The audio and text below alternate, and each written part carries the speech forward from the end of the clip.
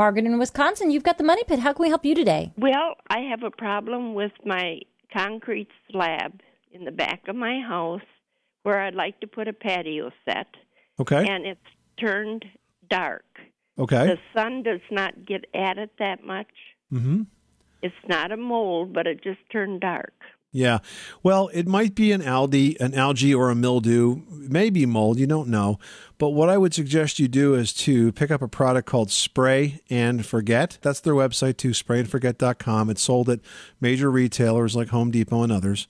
And you simply apply the product, and within a couple of days, you'll see that the patio will start to lighten, and it takes those stains away. It goes to work with the moisture in the air and the sunlight.